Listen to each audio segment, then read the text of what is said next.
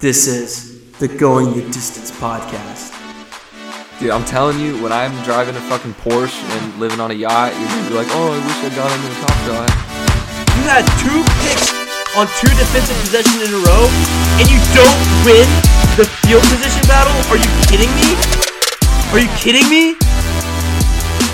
This is a fun show. Yeah, this is fun.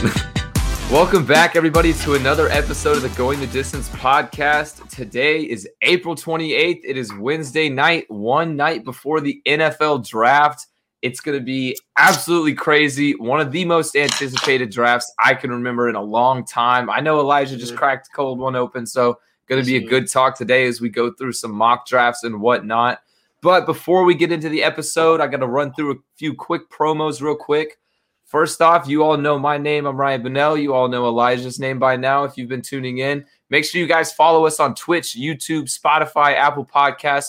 You can catch all of our podcast episodes on there. Follow our social medias over at GTD_sports. We're on TikTok, Twitter, soon to be Instagram. And you can follow our personal accounts. You see our ats here on the screen, at Ryan Bunnell 8 and at Elijah Spans. Last but not least, go ahead and subscribe to the GTD Sports newsletter where you can get email notifications on every podcast episode. That way you don't miss out on anything. All right, Elijah, NFL draft week. How we feeling? I'm feeling pretty good. I made my first ever mock draft to post on our website. That was really fun. I thought about it a little bit, but I was like, no, I'm not going to do it because it's a shit ton of work. But then you texted me about it, and I was like, fuck, okay. And so I made it, and it was honestly pretty rewarding. It was a lot of fun because you can take a lot of liberties with it. I do have a couple of picks where I really don't think it has no chance of happening, but I just had fun with it because like I can.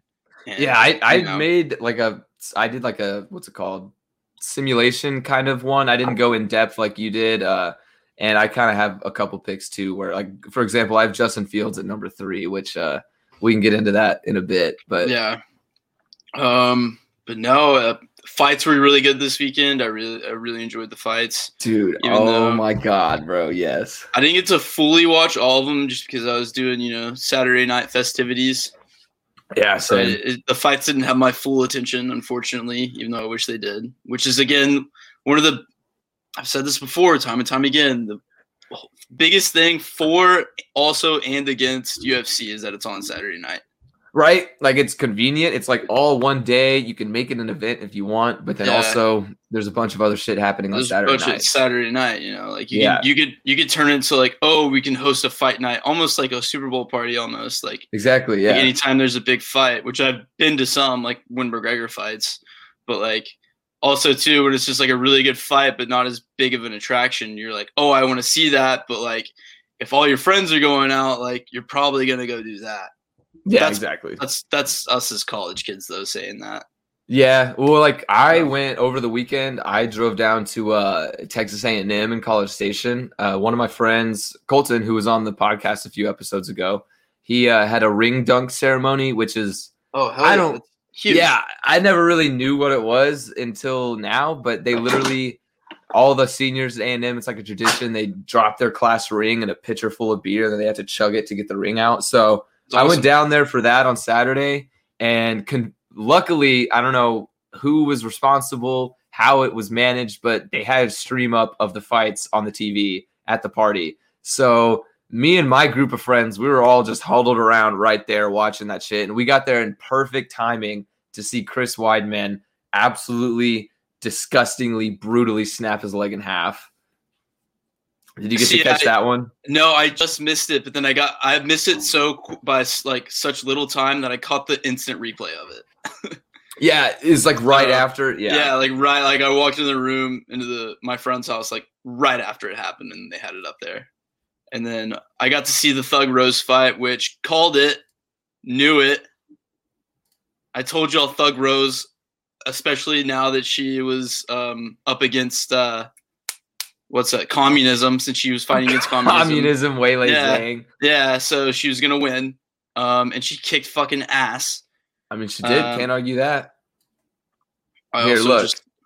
You can just see. So I wanted to point out how we were talking about the Weidman injury. I wanted to show you the video. But, I mean, you can just see. Here's, like, the image. I wrote an article reacting to the fights and everything, because this was one of my favorite main events in a while, honestly, probably since the Adesanya Blachowicz fight. But just look at this picture, bro. I love Thug Rose, man. Yeah, it was awesome to see. But Shevchenko kicked ass again. Was very happy to see that because I wanted her to win again. And then Usman. What else can you say about the guy at this point? A lot. You can say a lot. It was a no-brainer that he's going to win that fight. All right, let me play this video real quick. I'm gonna. Let's see this. Yeah, let's see. This is so for those watching the audio. Yeah, I'm gonna zoom in a little bit. Bet. All right. So for those watching at home right now, we're looking at a video of Chris Weidman's leg injury. Oh my god, dude! That's like there was another injury like that a couple of years ago. Who was that? Anderson Silva. So yes. What's really crazy about this is that this injury literally is like a full circle. Oh my god, he stood on it.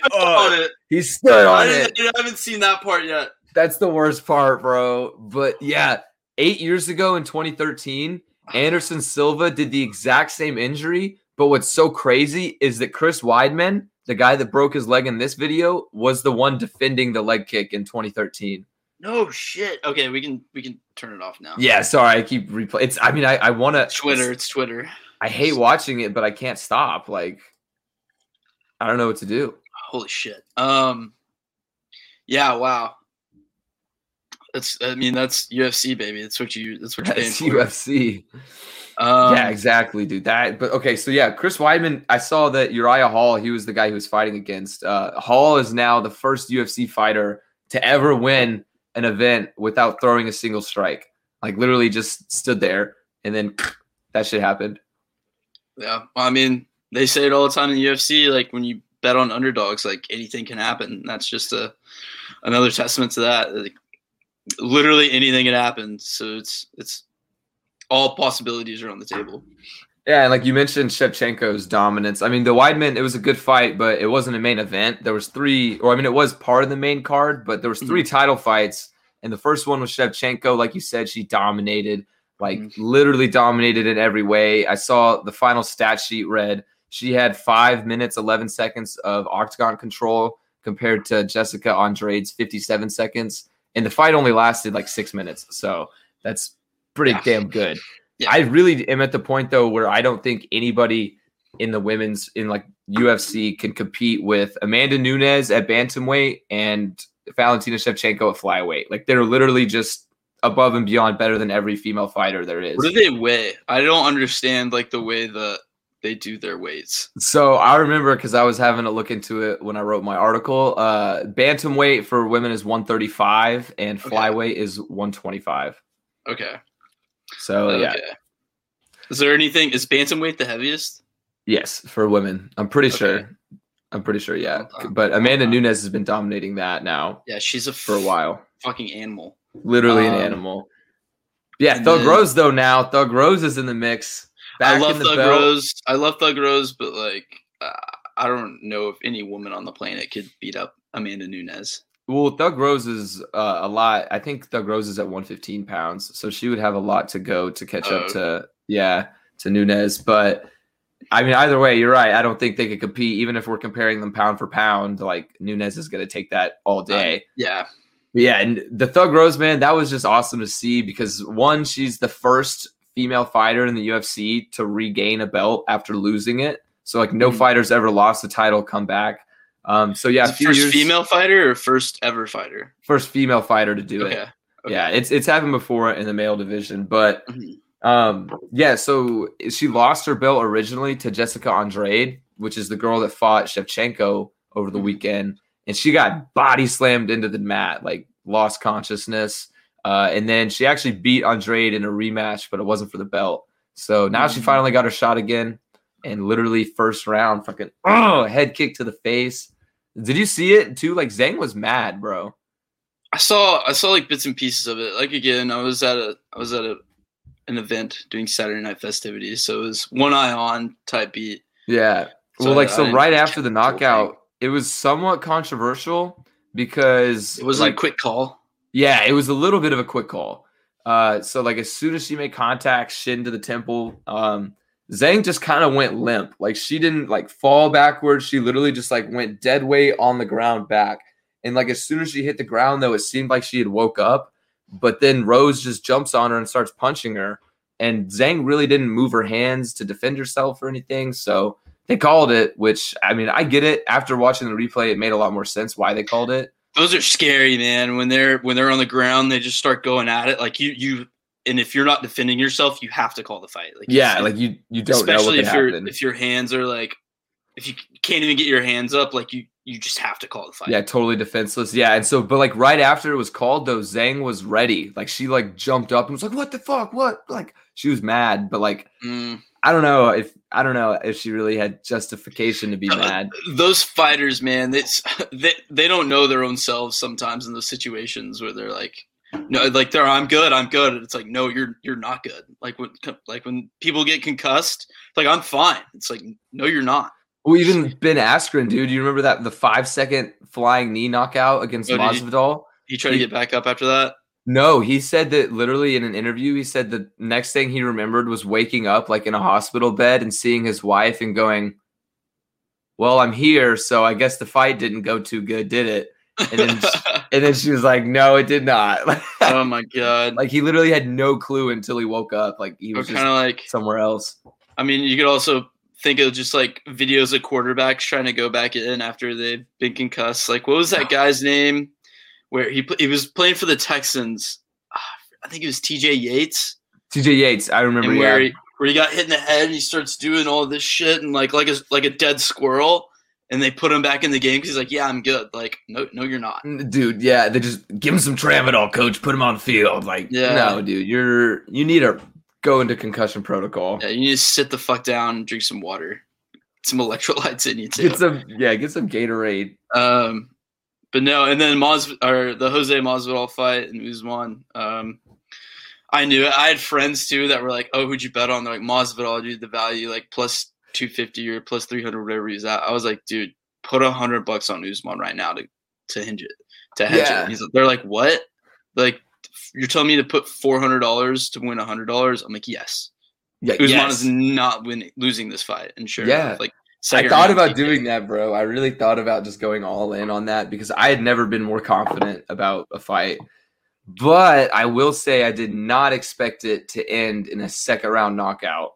I thought it was going to be like Usman by decision, like he wins nearly like every fight. Time. Yeah, like last time. Well, his last two fights have been won by knockout. That's true. Yeah. I wonder what the odds were on Usman knockout. That would have been a good play. It was probably in the plus, probably like plus 100, plus 200 area. I don't know though. I didn't check on that because they took it to the distance easily the first time they fought. Yeah, because the first time they fought was just a stomping. Yeah, sleeper. It was so boring, and Masvidal was just like laughing up against the cage, even though he was getting dominated. Like, it was kind of annoying. But I will say, Masvidal this time, he took the loss like a champ. Like he woke up, got in the interview with Joe Rogan. He like gave all the credit in the world to Usman, and then before he even went to the locker room, he took pictures with like every fan that wanted to. So good on Masvidal's part. I thought that was pretty cool to see. Yeah. Do you know who Usman's gonna fight next? Guy hasn't gotten hurt yet. Oh, I wouldn't say that because this is the only fighter that's really questioned or like not questioned, but challenged Usman, and it's Colby Covington. Okay. Colby Covington is probably the only logical answer for who's next because they've had beef their entire career in the UFC. Like both of these guys do not like each other. And Colby Covington is one of the most outspoken, honestly annoying fighters in the UFC.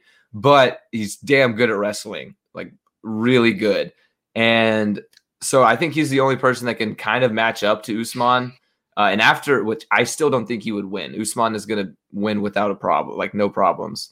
So if Usman was to beat Covington for the second time, I think the only thing that makes sense is to move up or down a weight class and go for champ. Yeah, he's kind of dominated at this point. So you see, Conor McGregor called him out. McGregor did? Yeah, McGregor said he wants to fight him at 170 for the welterweight title. Not 170 for Conor? Well, dude, he's done it before. He has, but he's like his main fighting range is lightweight at 155, and then usually if anything, he would drop down to featherweight at 145. Was it his first fight with Nate Diaz or his second fight that he fought at 170? I think it was his first fight, right? No, I think it was his second. It was his second? Fuck. Because I let me think see. I can't remember which one it was, but I know it was one of them. Where it was Nate Diaz I think it was the first one and he lost, and then he won the second one because he went back down to like 160 or 150. So Nate Diaz won the 170-pound fight, and that's right. Yeah, that's right. Conor won the lightweight fight. Okay.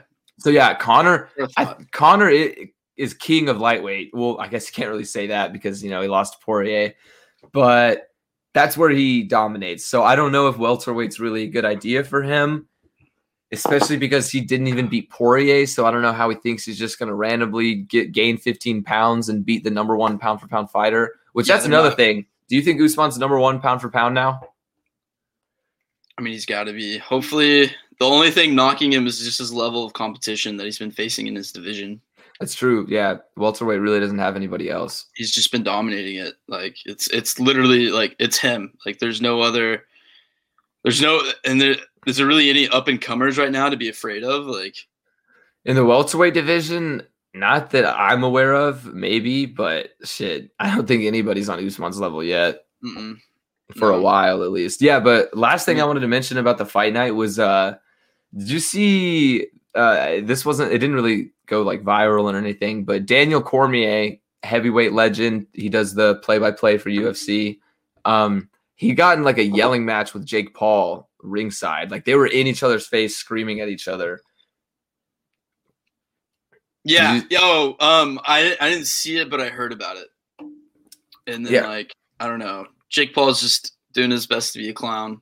Yeah, and then DC in an interview said that he said, if Jake Paul wants to fight me, I'm not doing boxing. I don't need the money. I have a bunch of money. And he said, if he wants to fight me, we can do it in the octagon, MMA, and I'm going to hurt the kid. He's like, I'm going to put him on the ground. I'm going to make him bleed and regret everything he's ever said to me. Like, and I'm like, yeah, Daniel. And he would too. He would, dude. Like, no questions. Which, I mean, Jake knows that, though. Yeah, I think I heard somebody say Daniel Cormier must really like that job that he has because the old DC would have just whooped him right then and there. Dude, yeah, that's funny, actually. Because, I mean, dude, he's awesome, though, at commentating. I love listening to DC. Yeah, him and Rogan are just really great together. Yeah, they had a few meme reaction clips over the weekend, too. Like the, whoa! Oh, yeah. I think having fans really hyped them up, which was for sure, yeah. 19,000 fully packed, maskless. Yeah, I think so. 19,000. There's like 15 to 20. I know. Yeah. Yeah, we're getting back to normal.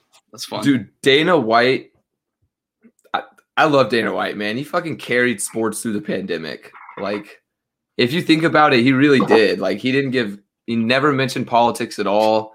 Never really addressed, like, he did everything by protocol safely, like, and he made it work. I don't know, like, he got us back to having fans in the stands basically single-handedly. Like, Dana White runs the whole show himself, and yet these billionaires in the NFL and NBA can't figure shit out. I don't know. Well, I think the UFC is just a lot easier sport to manage with COVID and all that. That's probably true. Like, it's just a couple of athletes instead of like the NFL. You have 100 athletes at the same time. That's true. In the same building. So like, it's just a lot harder to a lot more people to manage, and especially like that one fighter. I mean, how many people does that guy have in his team? Like 5 to 10. Well, the NFL, how many people are in a coaching staff? Like 20, 30? Yeah, that's a good point. I didn't think about it like that. Trainers, people in equipment staff. Like, I mean, how many people are in an NFL building at a given time? Like 200, 200, 300? I mean, yeah, the roster, like, at a minimum is what, or at a maximum is like, what, 53 usually? It's 53-man roster. So probably close to 200 when you include, like, everything that, especially nowadays, all the ways that NFL players are catered to. And all, yeah, like trainers, the food staff, I'm sure. Barbers, I mean.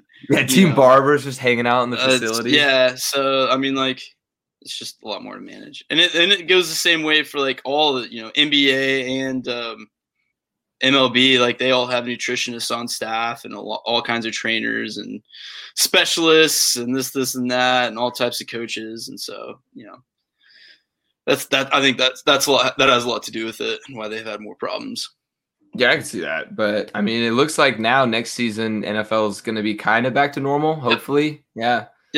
Roger Goodell, I think, said he expects to have full stadiums back this fall. Oh shit! So I'm looking forward to that. Yeah.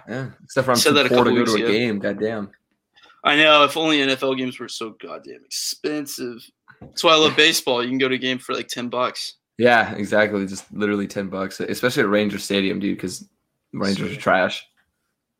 Well, unless they're playing like one of the best teams, then they're a little bit more expensive. But let's go ahead and get it. We've done enough dilly-dallying on the UFC. We had to get through that recap. It was an iconic fight weekend. We had to talk about it a little bit. But drum roll, please. It is the draft special time.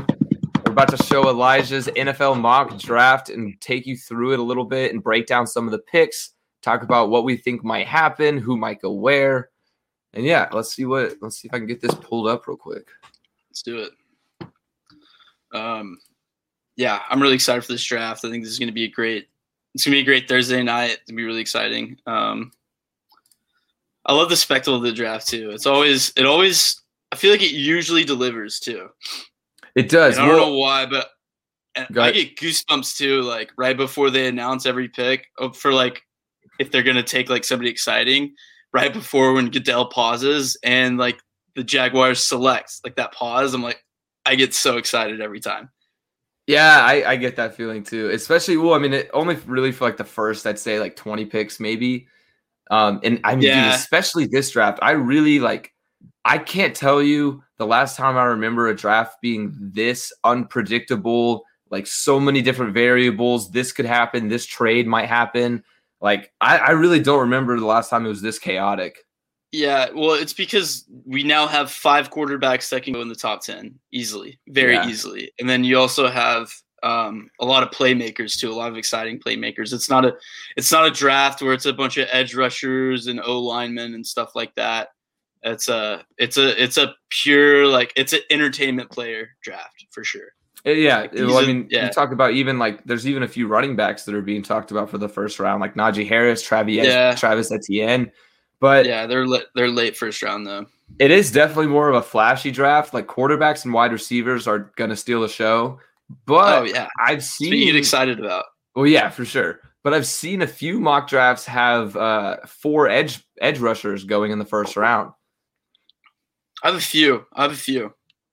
I think let's go ahead and start with let's get into it. Yeah. Oh, but first, before we get into it, you want to do our Would You Rather NFL Draft Edition? Oh yeah. All right, yeah, I'll go ahead and start on that. Yeah, I forgot about that. We have a special Would You Rather. We've been doing that every week. I think it's been a lot of fun so far doing those. I like it. Yeah, it's been fun. So my question for you, Elijah, is would you rather? These are draft themed. So, would you rather build your hypothetical NFL franchise around Mac Jones or Justin Fields? So, probably Fields because Fields has the mobility. And I'm kind of resting sorely on that, especially going forward in the NFL game. Because, like, if I'm building a team, that means I also have to build my O-line. If I'm starting to build out my O-line, then I'm going to need my quarterback to get out of pressure and get himself out of trouble with his legs. And Mac Jones can't do that, but Justin Fields can. So that's why I would go with Justin Fields. But if I have an established O-line, that would make it a lot more interesting. That is true. I think I would also go with Justin Fields, not necessarily because I think he's better, but you did mention the mobility aspect. I think he is a little bit more versatile, like all around. But yeah, I don't know. I wouldn't knock Mac Jones's mobility too much though, because he's slept on a little bit, his athleticism. I mean, any quarterback in the college game nowadays is going to be a very good athlete, but like guys like Fields and Trey Lance are just leaps and bounds over. And it's Zach Wilson too. They're just crazy athletes. Zach Wilson is very athletic. Of this top 5, like Mac Jones is definitely the worst athlete. Yeah, I wouldn't disagree.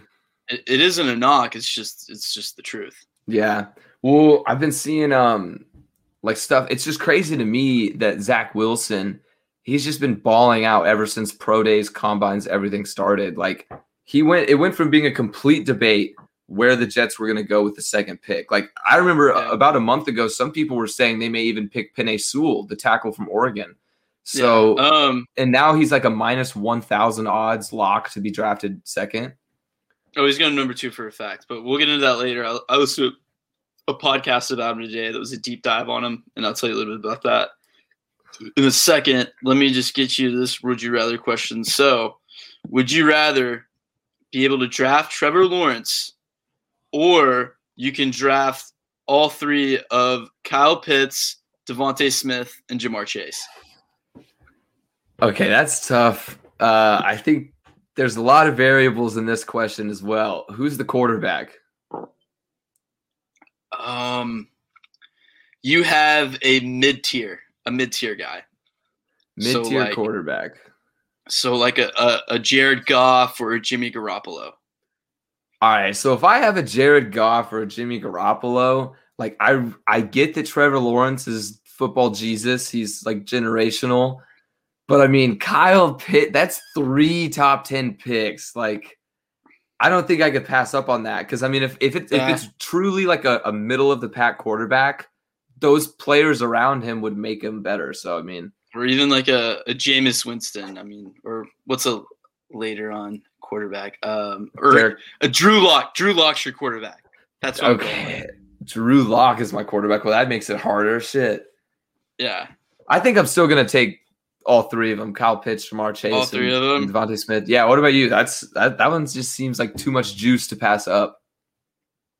I mean, if there's like you said, like football Jesus, I'd probably have to go with T-Law because quarterbacks are everything in this league. Those guys can be good pass catchers, but somebody has to make the throws and somebody has to give them the ball. So I'd go with quarterback. But dude, it's like all 3 of them, bro. Like, I don't know. I know you would be nuts, but like, I mean, you've seen Tom Brady work with a skeleton crew of a receiving corps to win Super Bowls. So like, that's a good point. I mean, yeah, I'm trying to think of an example where like a bummy quarterback was led by a stacked receiving corps. You can't. It's always by a defense. It's always typically, defense. Yeah. No, I'm not gonna get a bummy quarterback. Anyway, so that's that. But let's showcase this very polished, this glorious mock draft of yours. So number 1, we got Jaguars picking Trevor Lawrence. Duh, this is a no-brainer. Like it's happening. We've been knowing it's happening. Urban Meyer took the job with the Jags so he could have the opportunity to work with Trevor Lawrence as his quarterback in the NFL. That's guaranteed. That's a lock. Zach Wilson, guaranteed. Also a lock. I have the same. Also a lock. So I don't have for those listening, I don't have my podcast, or not my podcast, but my mock draft. I don't know what I was thinking, but my mock draft is not pulled up right now, but I have it next to me. So if I have any different picks than Elijah, we're going to kind of talk about those and see what we think differently. So number 3 is already our first difference. Tell me why you went with Mac Jones, because I know the Niners are rumored to be debating between Jones and Trey Lance. So I ultimately went with Jones in this scenario because Kyle Shanahan is the guy that wants Mac Jones. And then the personnel staff, like the scouting departments, are the guys that wants Trey Lance. But Kyle Shanahan is your quarterback guru. He's the guy that turns, coals into diamonds. You got to give him what he wants, basically. He's the one who's going to put his hands on him. He's your quarterback guru. I get that. And also, too, they've said that Mac Jones is like pretty much has all the best traits that Kyle Shanahan has had success with. He's got, Matt Ryan, Kirk Cousins, and like Matt Schaub in him. So like he is who Kyle Shanahan wants because of his anticipation. Oh, you cut out at the last part. You said that's who Kyle Shanahan wants because of what? Because his ability to process very quickly, process plays. Yeah, I could see that happening. I mean, you would never want a situation like Jared Goff coming into the league where he had to sit out an entire year basically to learn the playbook and shit. Like, I don't even understand that happening. But I have a different pick for number 3. I put Justin Fields because, well, the rumors, all the stories, and all the gambling odds even are that Mac Jones and Trey Lance are the favorites. But I went with Justin Fields at number 3 because I think that's what they want you to think. The 49ers want you to think they're going to go with Jones or Lance. They want the other teams in the league to think that. And then they're going to take Justin Fields and completely fuck everybody else's draft schedule, like their plans and whatnot. Oh, you think? It's far-fetched, but I don't know. That's my little conspiracy on the Niners pick. I'd love to agree with you, but the 49ers have been very transparent about who they're drafting the first round in the John Lynch era. But see, that's another thing. Maybe they're like, oh, they're always going to believe us. I don't know. That's true. We could see. Okay. The odds on it, though, are like plus 1,000 for Justin Fields now. So a lot of value in that. A lot of value. All right, yeah, let's move on, though. All right. In this one's definitely not going to happen. This is just what I made because there's news today that the Falcons are definitely staying put at 4 to draft Kyle Pitts. But in this one, I think that the Falcons' best option right now is to trade down and acquire more draft capital because they have holes all over the place and they already have a pretty good offense. They just need to solidify their defense. And so I have the Broncos trading up to acquire the 4th pick. And even though and then this pick is going to be Trey Lance. And even though they acquired Teddy Bridgewater earlier today for a 6th-round pick, that changes literally nothing in my mind. And it actually makes me like this scenario even more because if the Broncos ultimately do have the opportunity to pick a quarterback, I think it will be Trey Lance because Trey Lance can sit behind Teddy and learn for a year, maybe 2, because Trey Lance is looked at as a project. Yeah, he has been looked at as a project. And I mean, it is a phenomenal deal, though, essentially. I mean, you're getting Teddy Bridgewater for a 6th-round draft pick. Like, Jesus. Well, Panthers just didn't want to pay him. Well, I mean, yeah, I know. It went from like, what, $7 million to now he's getting paid $3 million with the Broncos, I think. Kind of a pay cut. Yeah, they split it up. The Panthers are paying part of it, but they just didn't want him. I don't know. I think they just want to focus solely on Darnold at this point. But yeah, Panthers might also not be completely out of the quarterback market either. I don't know. A lot of moving parts are going on. I have actually seen some mock drafts with the Panthers taking a quarterback, but I really don't think they should or they will after that trade. But back to the 4th pick with the Falcons, I would agree with you that trading down wouldn't be a bad move because, like you said, they have holes everywhere. They need to fix their defense, and there's no defensive player that's really worth the number 4 pick in this year's draft.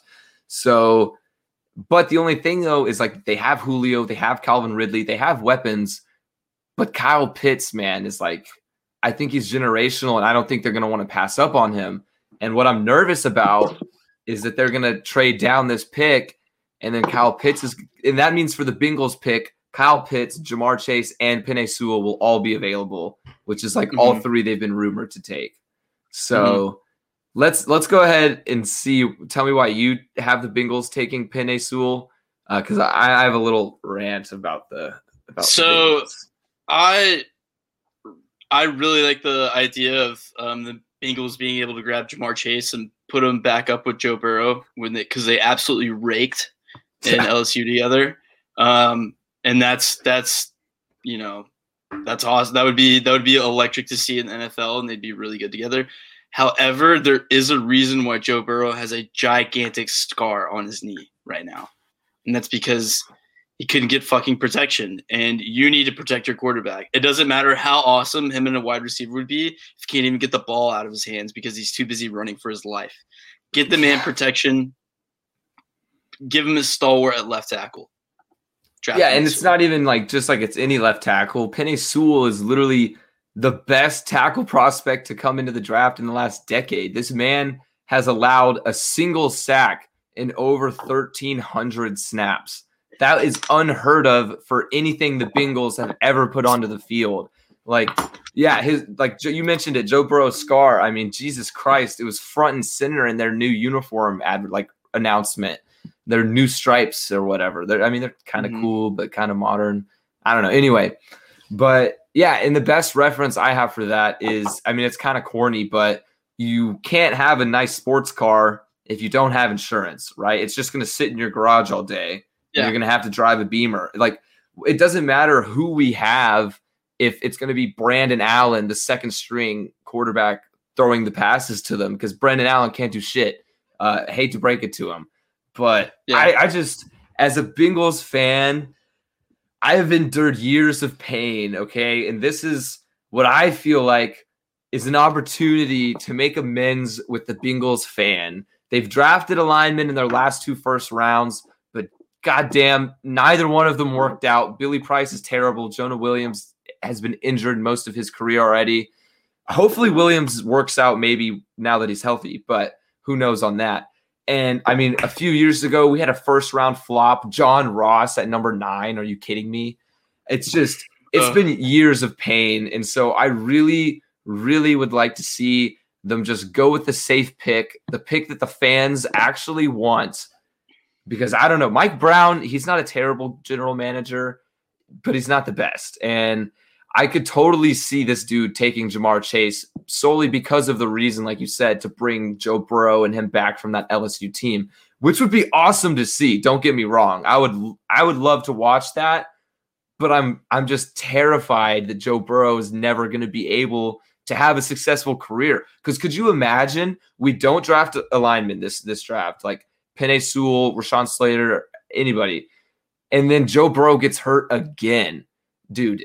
Fans would never let live that down. Even non-Bengals fans would never live that down, because it's like Joe Burrow, he's supposed to be this generational kid, and now we're like never going to get to see his full potential because the dicks in the suits want to see a flashy wide receiver play. Like, I don't know. That's my little rant on the Bengals.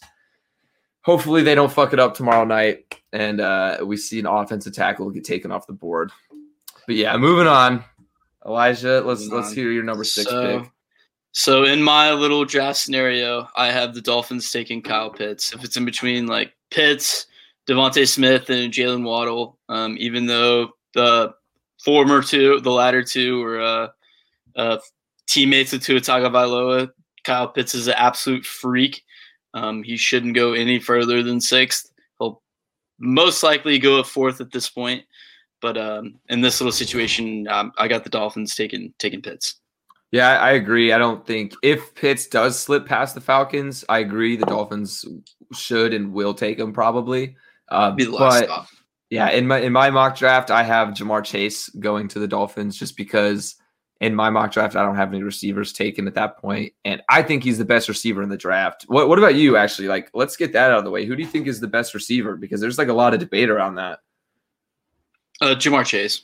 Okay, he's got the frame. We're on the same page then. Yeah. He's got the size, and it's just kind of like Devontae Smith is great, but like Ja'Marr Chase has everything you need, and the tools and the traits and the physical capabilities of a NFL wide receiver. So yeah, I think if even if he had played this past season, because he sat out an entire year. So if Ja'Marr Chase had played this last season, I wouldn't be surprised if people were talking about him going like top 3, like he's crazy athletic. Well, he probably would be, except of all these quarterbacks that everybody's scrambling for already. So,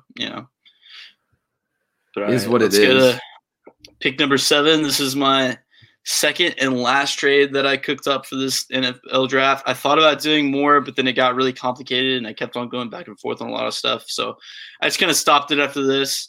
I said that the Lions are going to trade down with the New England Patriots to acquire Justin Fields. The Patriots are reportedly enamored with Justin Fields, and they want to leap above the Panthers to get him. And, that's pretty much why I'm going with this. Bill Belichick has never been – I don't think he's ever traded up in the first round to draft a guy, but he's also never spent an exorbitant amount of money in free agency. So he's doing a lot of things, thinking outside the box. He needs to realize that he needs to pick a guy in the first round to get this. The only thing I could see stopping a move to draft Fields is that if he had the opportunity to draft Jimmy Garoppolo. Okay, yeah, I can see that. I really haven't heard much about the Patriots being like enamored with Fields though, because like my first assumption was that Mac Jones fits more the Patriots' offensive scheme. Like he fits their style more. And originally he was who the Patriots were interested in, I heard. Mm-hmm. Yeah, this has been kind of new. I've read it on Twitter and a little bit on Reddit, is that the Patriots want their guy. They even reportedly tried to trade up to 4 with the Falcons to try and take Fields. But wow. Yeah, but what would they have to give up for that? Price, but probably King's ransom. I mean, yeah, especially 15-4. It's a lot of future first round picks. Yeah, I don't think that would be worth it even, because who knows? I mean, maybe Justin Fields goes early, but these guys are all top caliber quarterbacks. Like, I really don't think you're going to go wrong with the top 5. Yeah. All right, moving on to number 8. Here's where our first receiver goes off the board, Ja'Marr Chase. Like I said, he's the best wide receiver in this draft class. Panthers can't afford to pass him up. Panthers might also take a cornerback, either in J.C. Horn or Patrick Surtain II.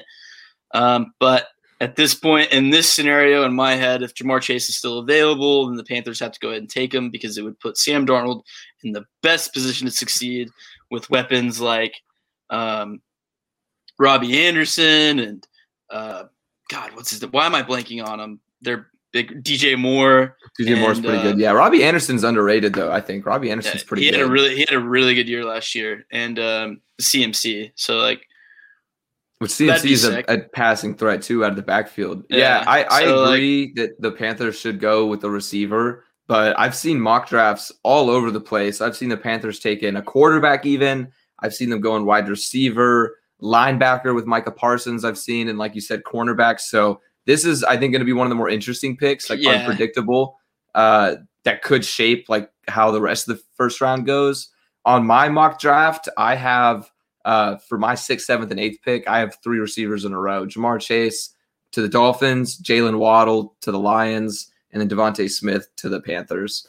But they could also go in any order. I mean, I really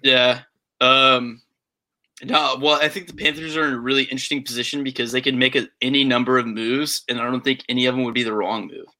Exactly. Yeah, I think any of these guys that have been rumored to go to them in the mock drafts and stuff, I don't think they're really a bad decision. Yeah, I think it's the best decision for the Panthers to stand pat at 8, even though there's been rumors of them maybe trading up or even trading down. I think they should stay at 8 and pick probably the best player available. I think the only way they should trade down is if they're planning on drafting Micah Parsons, the linebacker out of Penn State, because I think he will be available in like the teens, like early teens. Mm-hmm. So if they could manage that, that'd be a good move, I think. But I think they should get a receiver just to help. Yeah. All right. At number 9 with the Falcons, I have who traded down with the Broncos. I have them taking Rashawn Slater, the second best tackle in this draft. Some people even have him as the best tackle in this draft.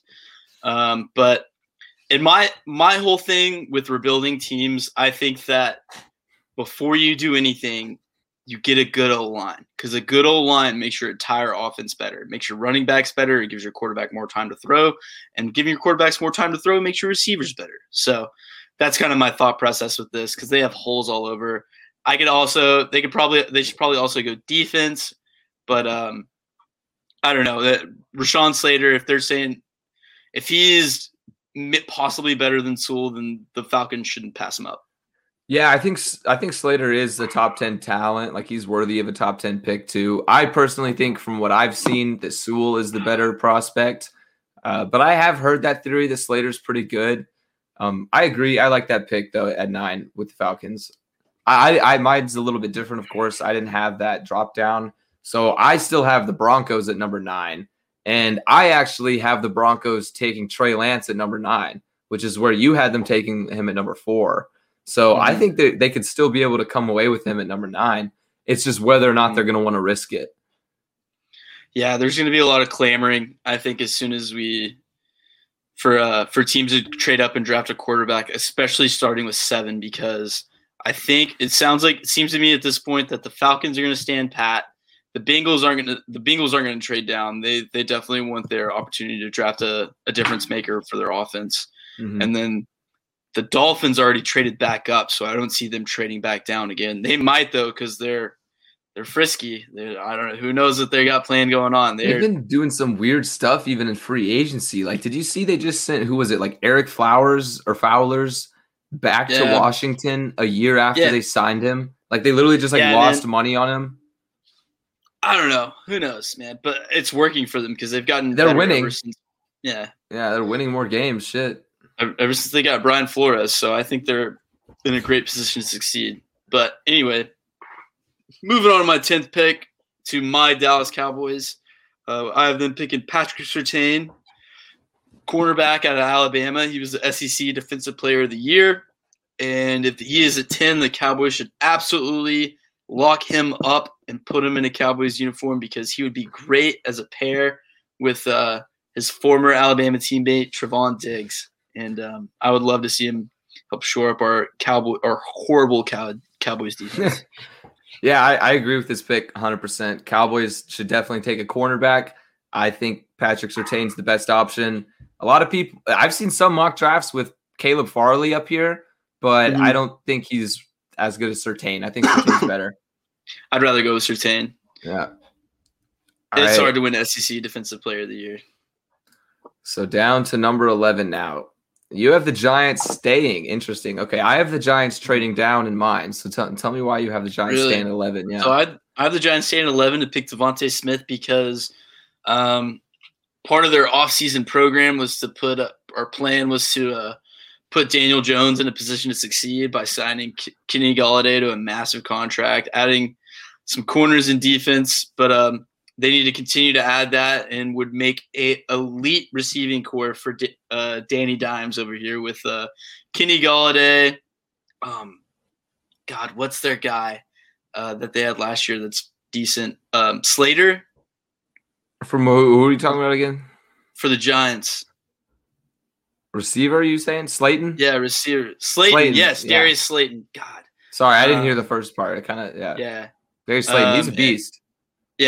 And Evan Ingram paired up with Devontae Smith. That'd be a wet dream for Giants fans. Yeah, I would like that too. I think the Giants are going to trade down, but if they don't, I think a wide receiver would be the best move for them. So in my mock draft, it's kind of interesting. You have the Patriots trading up a little bit higher than me. I have the Patriots trading to 11.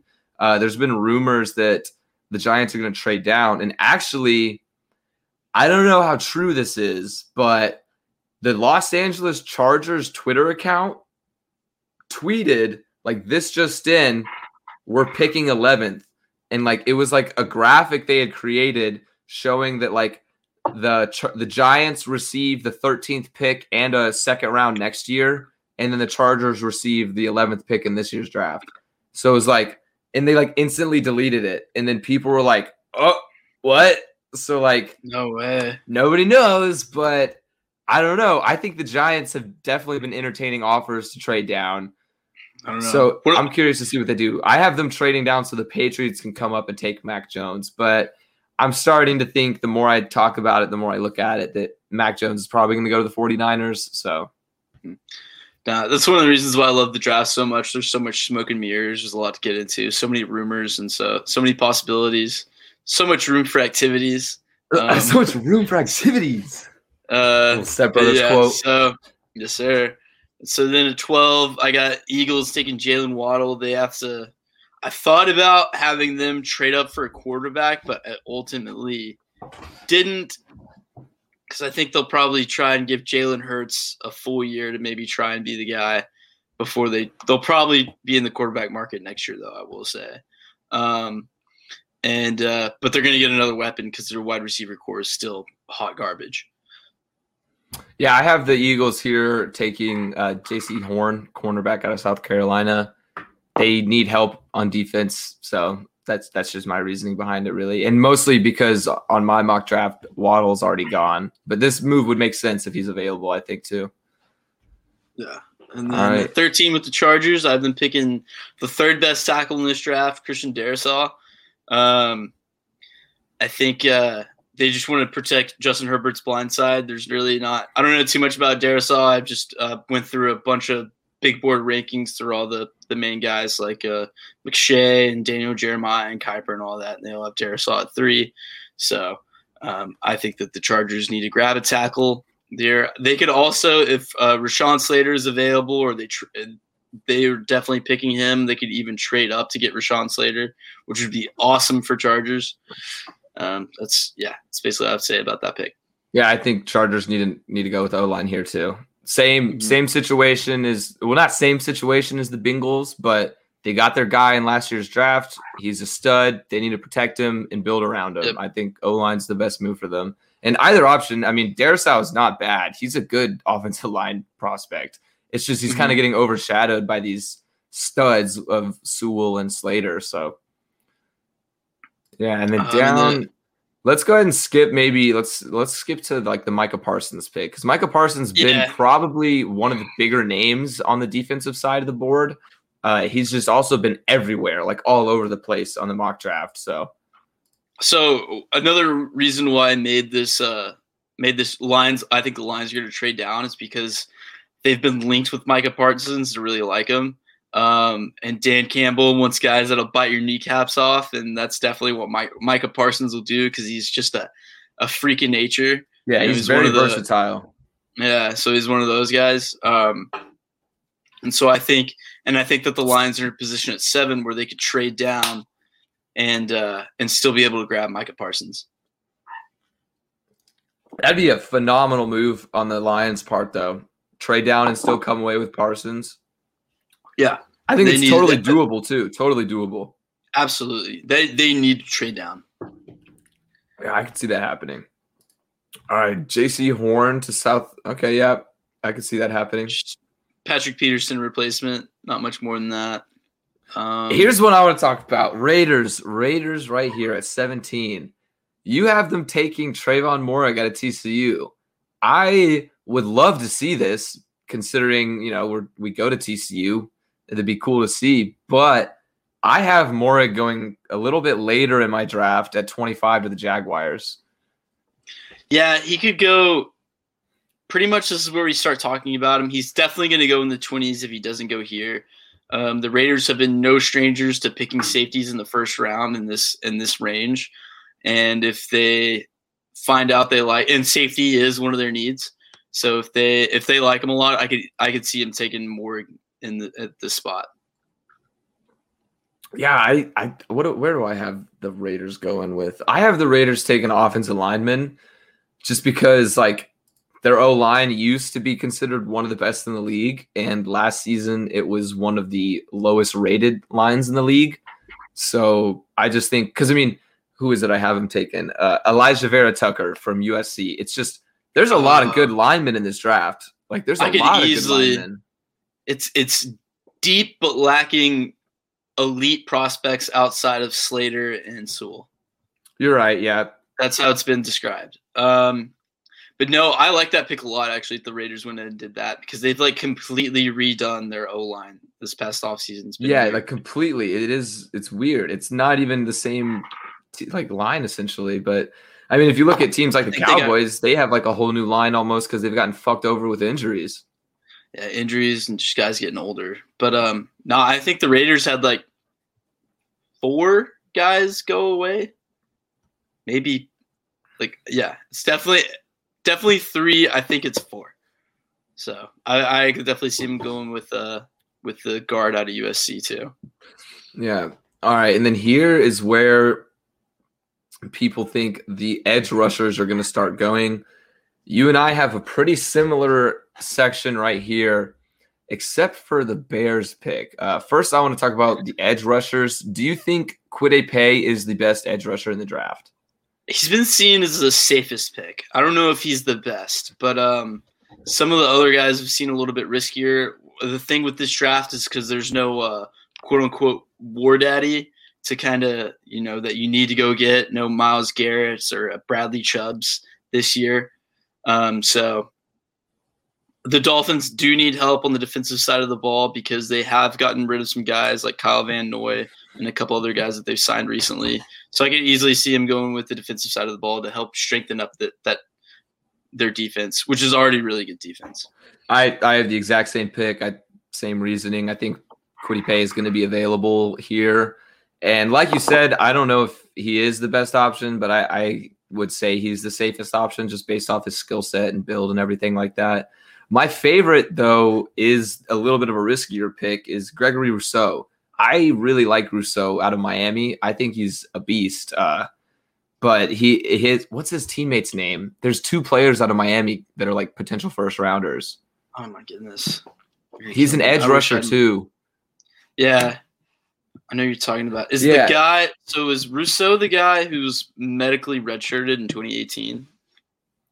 I would have to fact check that. I'm not entirely sure. Because there is another guy who used to play. Fuck, I wish I could use more than my phone right now for the stream, but broken computer, it'd be like that. Yeah. But here, I mean, I can look that up. Yeah, let's do that. And what are we looking up? Just look up Miami edge rushers NFL draft. Okay. And then at 19, so Jalen Phillips, that's his name. Jalen Phillips. That's right. Yeah, I knew he's been talked about in the first round too, but I just think Gregory Rousseau is a little bit better.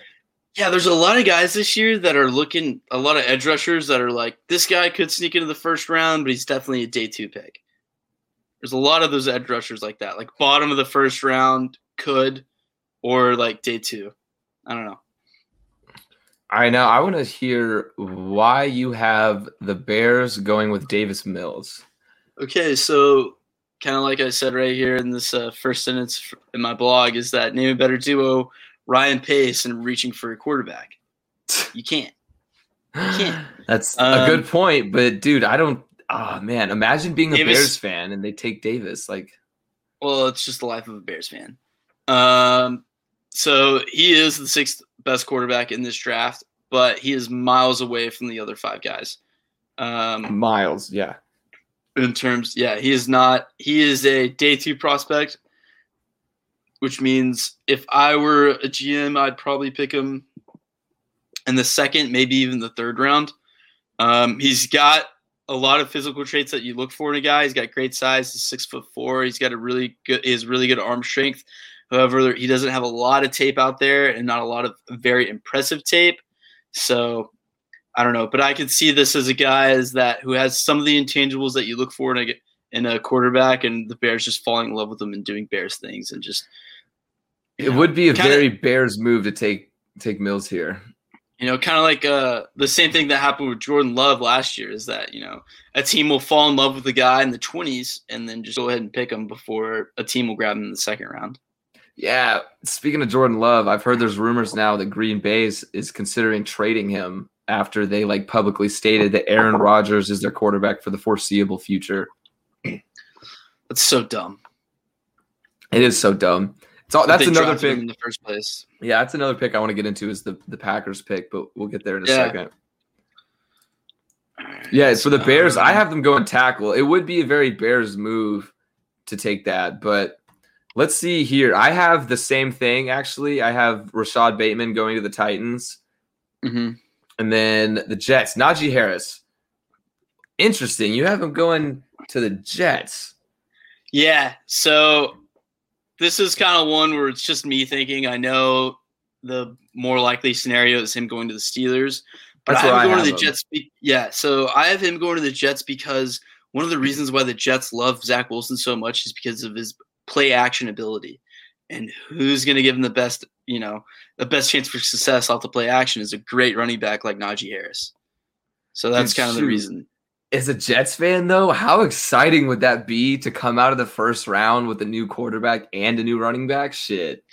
Yeah, if I were the Jets, I do not want Zach Wilson handing the ball off to Frank Gore. I'm sorry. I love Frank Gore. He's, NFL great, but he's not your running back of the future. And so or even past next season if he can survive, dude. No kidding. But so yeah, that's why I have them going Najee Harris. I could also see them go guard with Elijah Vera Tucker if he's available right here. that'd probably be the more sensible pick because kind of, the theme that we've been going on. If you have a young quarterback, give him a line to protect him. Yeah. I actually have the Jets going defense here. I had them taking Greg Newsome out of Northwestern, the cornerback. Okay. It was a little a little bit just because they need to fill gaps all around. But the way you mentioned that, I would actually be excited to see Najee Harris go to the Jets. That would be an interesting pick. I just think it's more likely that he's going to fall to the Steelers.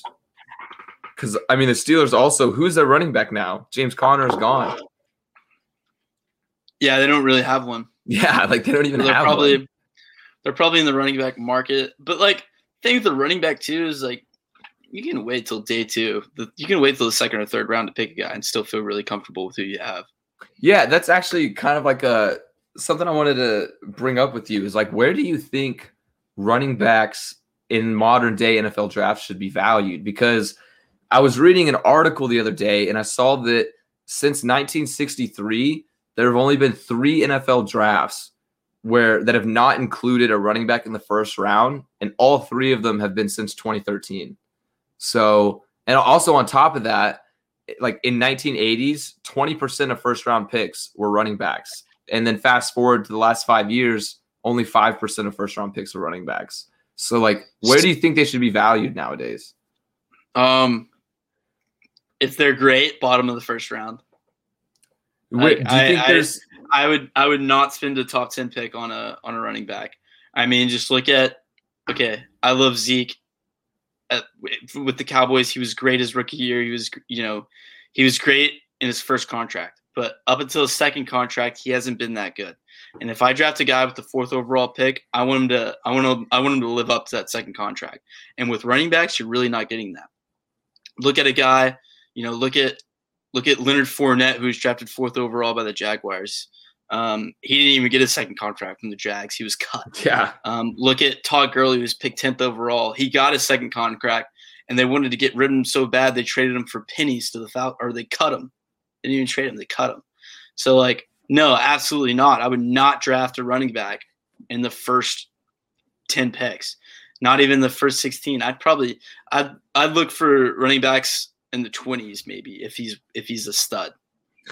Yeah, I think it's hard to say that if there's a running back that comes out of college winning 2 Heisman awards, he's a freak of nature, that would be a different story. But especially in the last few years, running backs have just been so disposable, so disposable. You can look at it even from a fantasy football point of view.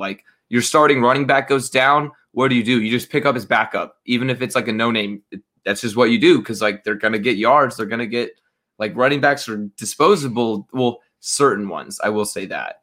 There are some running backs that are above, levels above the rest of the crew in the NFL. But yeah, I agree with you. I think they should really only be valued at the end of the first round, basically where they're valued right now. At most. People have said Najee Harris is expected to go in the 20s, probably to the Steelers at 24. But I've even seen people have Travis Etienne out of Clemson going pick 30, late 30. Look at the best guys in the league right now. Alvin Kamara, 3rd round. Dalvin Cook, 2nd round. Joe Mixon, 2nd round. Saquon Barkley, different story.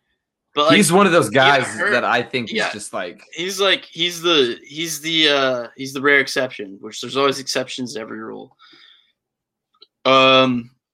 Yeah, shit. I'm trying to think. Is just one of those freaks of nature, man.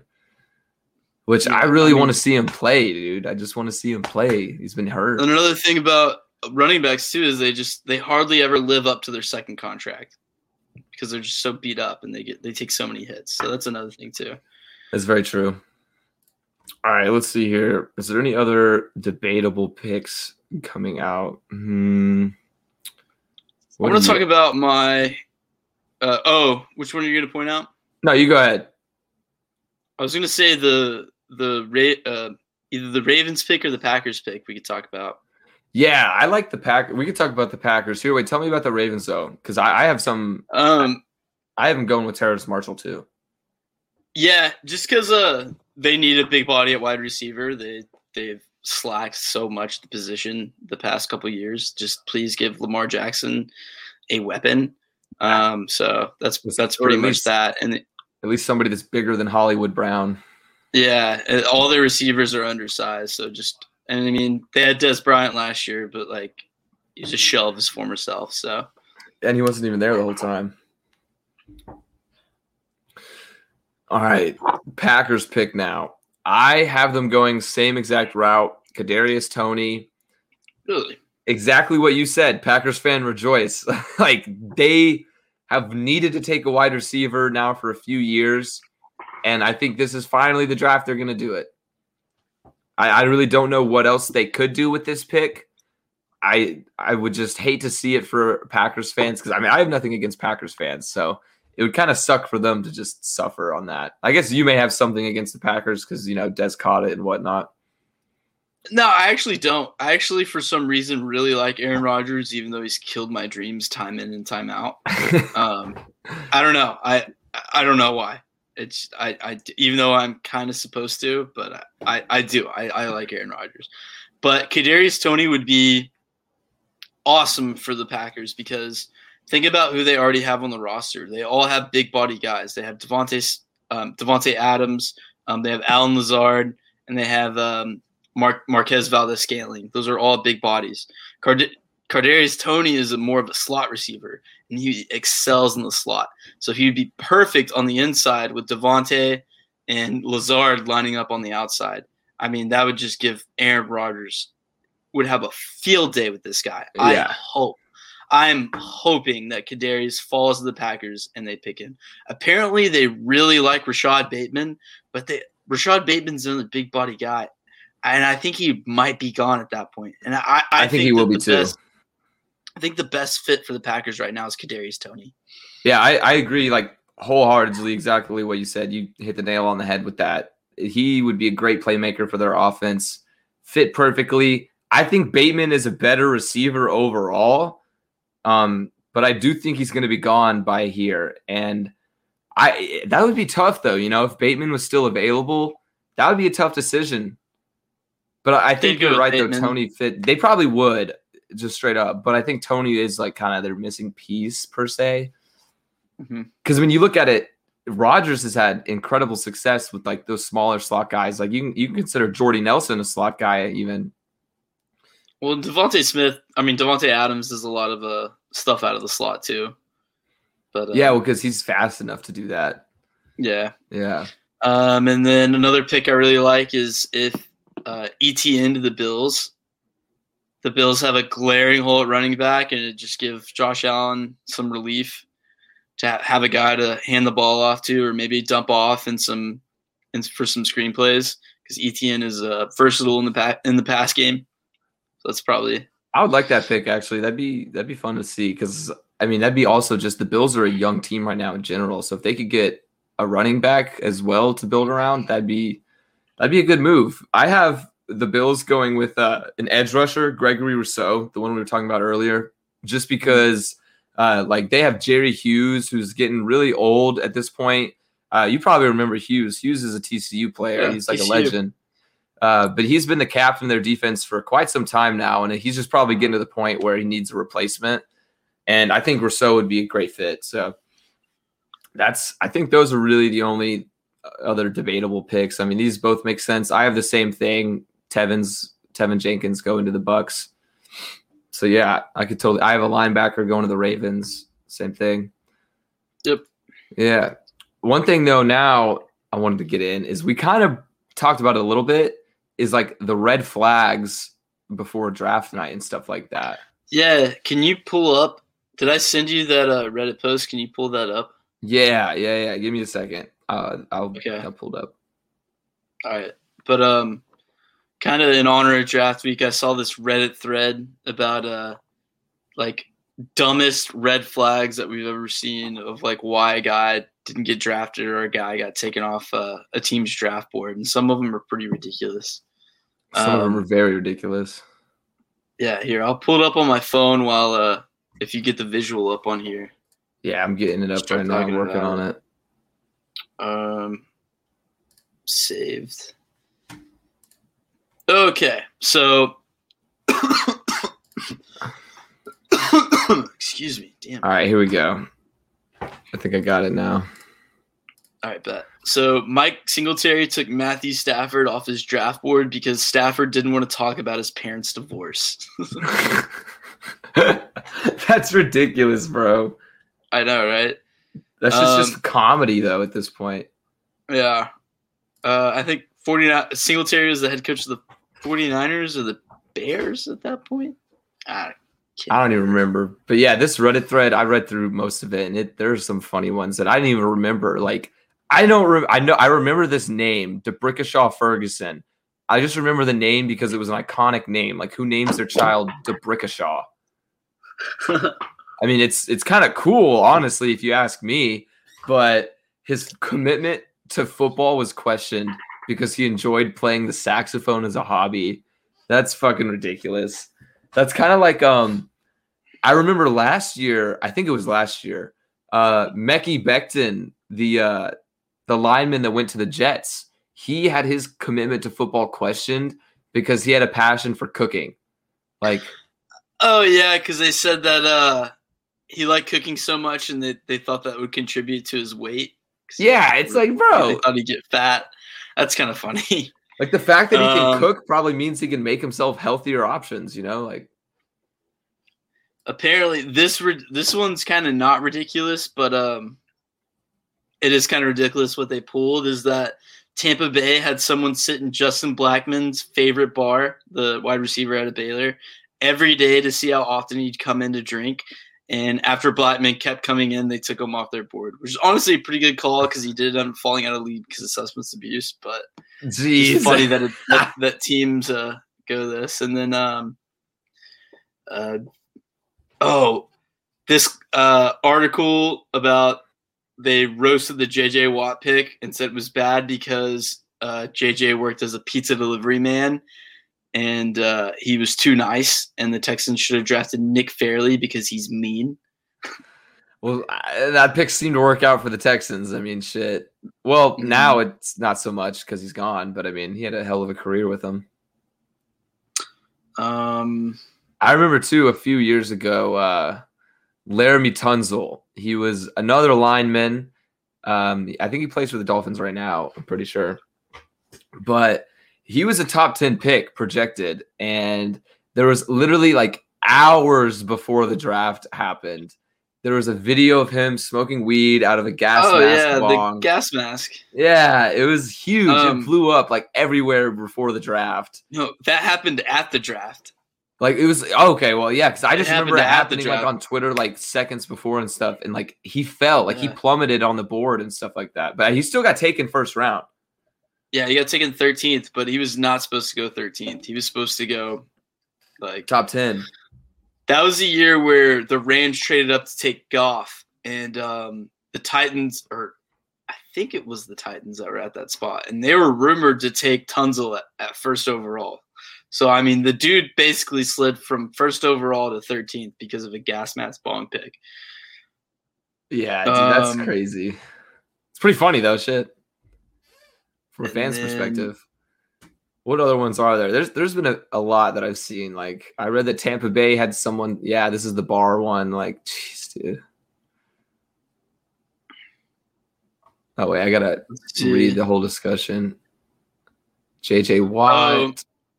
There was questions about Myles Garrett's commitment and toughness because he liked dinosaurs.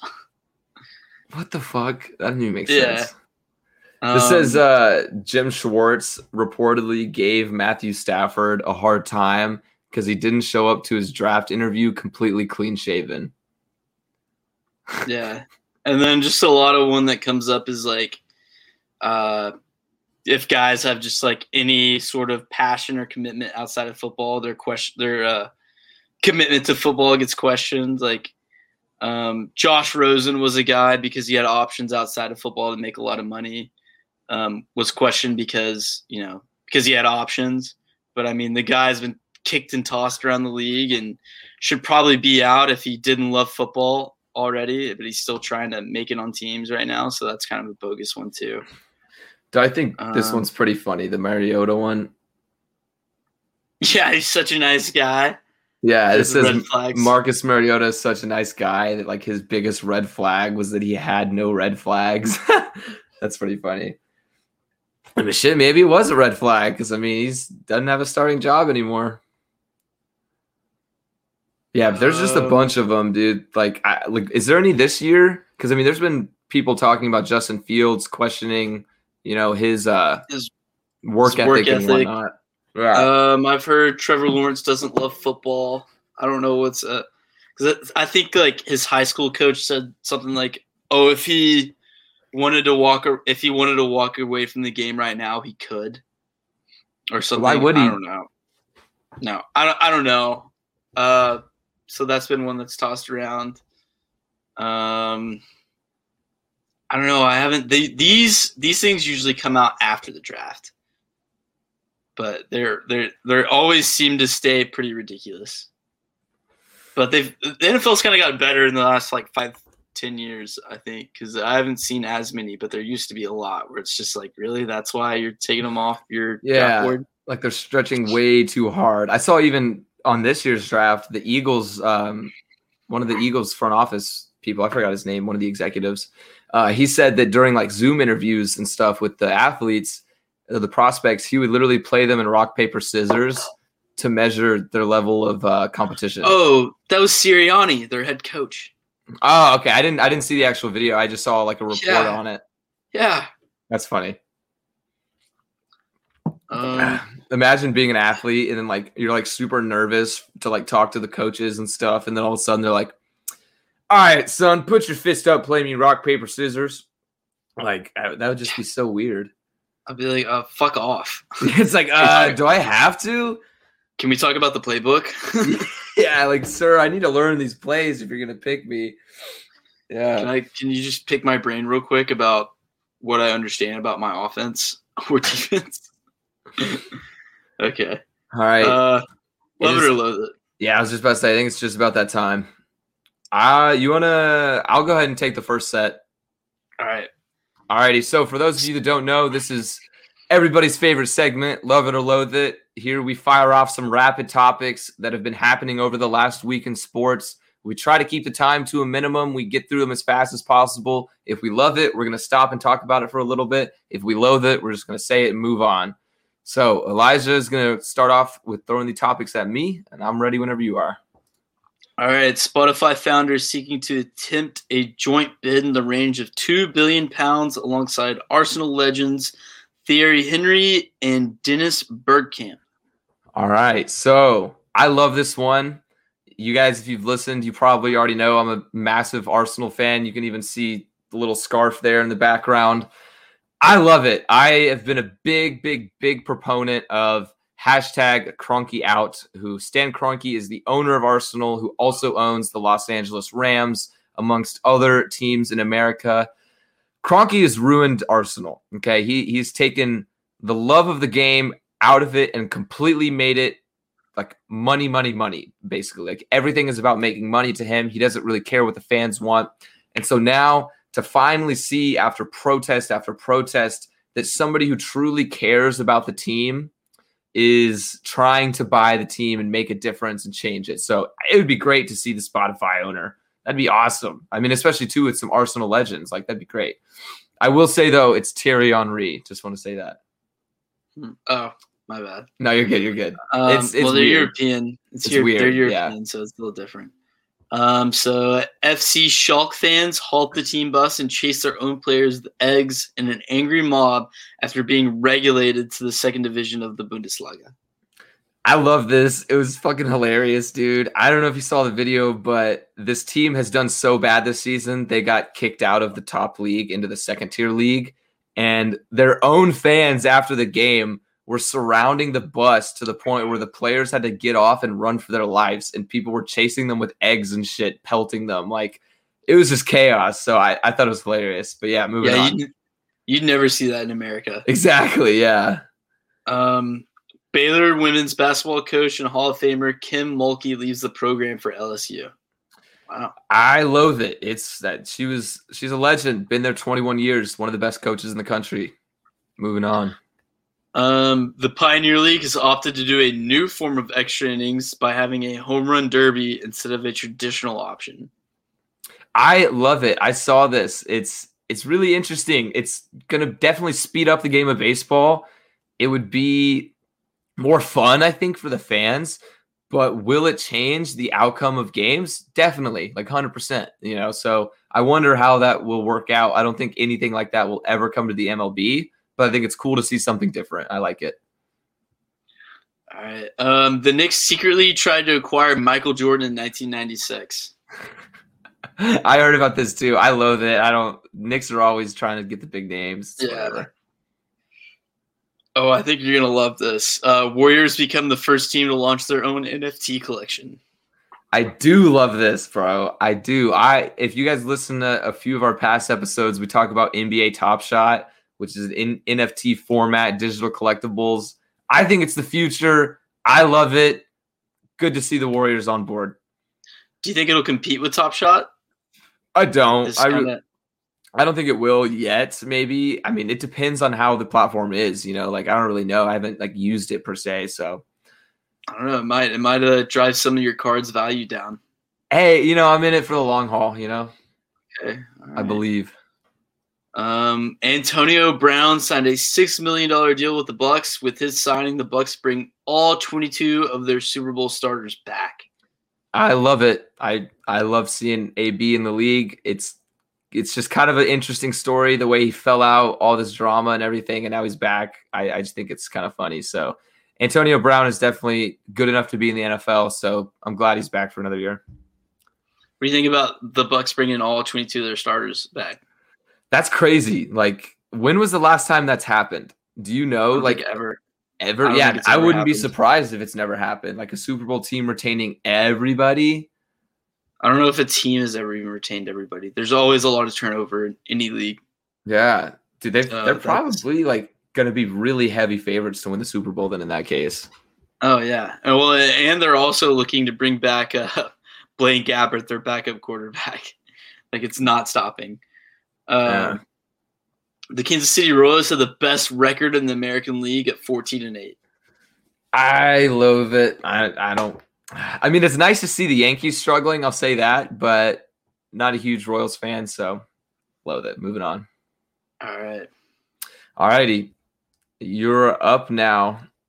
Let's go ahead and get into it. All right. First things first. In a UFC 261 presser, Dana White calls Jake Paul's boxing a circus, claiming everything he does is fake. So I love this. This is starting mad beef between UFC and the Paul brothers. It's kind of also refuting my claim that Jake Paul is the face of boxing because he's saying that all their numbers are bullshit. And I could buy that. I could buy that Triller, this company that I've never heard of before until the Paul brothers started boxing, is making up their numbers because who reported on these numbers that they sold? Jake Paul. You're right. Jake Paul's full of fucking cap. So straight up capper, dude. I don't know. I don't know where they got the numbers too. And Triller is Triller's kind of old. They're like an app. It's weird, but yeah. All right. Next topic. Dallas Cowboys linebacker Sean Lee retires from the NFL after 11 seasons. I love it, but I loathe it. He had a great career. He a lot of good memories. He's injured way too much. Yeah. I wish we could have got him a ring with the Cowboys, but I'm glad he spent his entire career with the Cowboys, and he will be missed. All right. Chris Paul delivers a dagger in the clutch, a fadeaway three-pointer with a hand in the face to end the New York Knicks NBA long win streak. Loathe it. All right. Shohei Ohtani becomes the first player in the MLB to start as a pitcher while leading the league in home runs since Babe Ruth. I love this. This is awesome. Shohei is changing the game. I mean, if you've downloaded MLB The Show 21, now I think this is the first time where your guy can become a two-way prospect and pitch and bat at the same time because of Shohei. He's doing things that nobody has done in 100 years. And quite frankly, it's fucking awesome. It is fun to watch. Anytime I see Shohei starting, I want to watch the game. He only usually goes about 4 or 5 innings, but he still bats at the same time too. He kills it though during those 4 innings. All right, next up, John Wall has become the NBA's all-time leader in blocks by a point guard with 427. Jason Kidd is currently second with 425. I love it, but I'm going to be quick with it. It's kind of shocked me that John Wall is first in the NBA all-time leader for anything, considering how much that he's hurt. It shows that what kind of potential he could have had if his career could have stayed healthy. All right. Now, Jennifer Lopez and Alex Rodriguez split up, but they were seen together at dinner after Minnesota Timberwolves guard Anthony Edwards claims he wants to see them back together. I love that Anthony Edwards didn't even know who A-Rod was 3 weeks ago. Exactly. Yeah. It was weird, but kind of funny. All right. Teddy Bridgewater has been traded twice in his career, and both times were due to Sam Darnold. I love it, but it's kind of funny. Yeah. All right. Kevin Durant has his Nick Kids Choice Award trophy on top of his Finals MVP trophy display case. I love it. That's kind of funny. If you see this Twitter post, it's kind of got KD has all of his trophy cases, and at the top of this trophy case, he has his Kids Choice Award, and of course, KD. He's doing his best to get back in the good graces of the public after being a public enemy for a couple of years at Golden State. Yeah, and it's kind of working. I mean, honestly, like the stuff with Michael Rappaport, everybody thought it was hilarious. So, all right, and then last question, we got Logan Paul and Floyd Mayweather have agreed to fight at Hard Rock Stadium in Miami on June 6th. I love it. Holy shit, the Paul brothers actually pulled it off. There's no way. But it's going to be a fake boxing match because it's going to be another one of those exhibitions. So it's going to be a snoozer to watch. So if you buy it, you're a fucking sucker. I'm probably going to stream it, though. I'll probably tune in. But, like, I can't believe that the Paul brothers were actually able to attract a guy like Floyd Mayweather. But it's going to be a fake-ass boxing match, and Floyd Mayweather's going to win. So I guess put your money on Floyd Mayweather. I don't know. Again, I kind of said it before. If you're going to – I would stay away from putting money on anything that Triller hosts because it's all fake. It's all exhibition. Yeah. It doesn't matter. Agree with that. Yeah. All right. Well, that is going to do it for our Love It or Loathe It section. And that is just about it for the episode. But before we go, there is one more little thing we wanted to get into. This Saturday is the return of the Kentucky Derby, the biggest horse race of the year. Neither Elijah or I know jack shit about horse racing, so we're not going to sit here and pretend like we do. But we did make picks for the winner just based off their name. So I made a pick. My logical pick is Rock Your World. It's a horse that has currently 5-1 odds to win, which is the third best odds out of the racing horses. And I know I read somewhere that recently he won the Santa Anita Derby, so that's why I'm going with him. But who I really want to see win is a horse called Soup and Sandwich, because, I mean, they're 30-1 odds, but, like, what better name can you think of for a horse than fucking Soup and Sandwich? Like, it's just, I don't know. It's just kind of funny to me. So, Elijah, who are you going with? I'm going with Superstock, because if Superstock has a good showing out, then we'll definitely see some horses with buy GME or buy Dogecoin or invest in AMC. And so I'd really like to see that, or like buy Bitcoin. And then the other one is Midnight Bourbon, because the guy that owns that is definitely an alcoholic. Fair enough. I can't argue with that. All right. So that's going to do it for the episode. You guys can look forward to the Kentucky Derby this Saturday, and of course the NFL Draft happening tomorrow. By the time the recorded episode goes up, it's already going to be draft day, so make sure you guys tune in before everything goes down. We're going to be here same time, same place, live on Twitch and YouTube next week. So thanks for tuning in, and see you next time. All right. Thanks, guys. See you next time.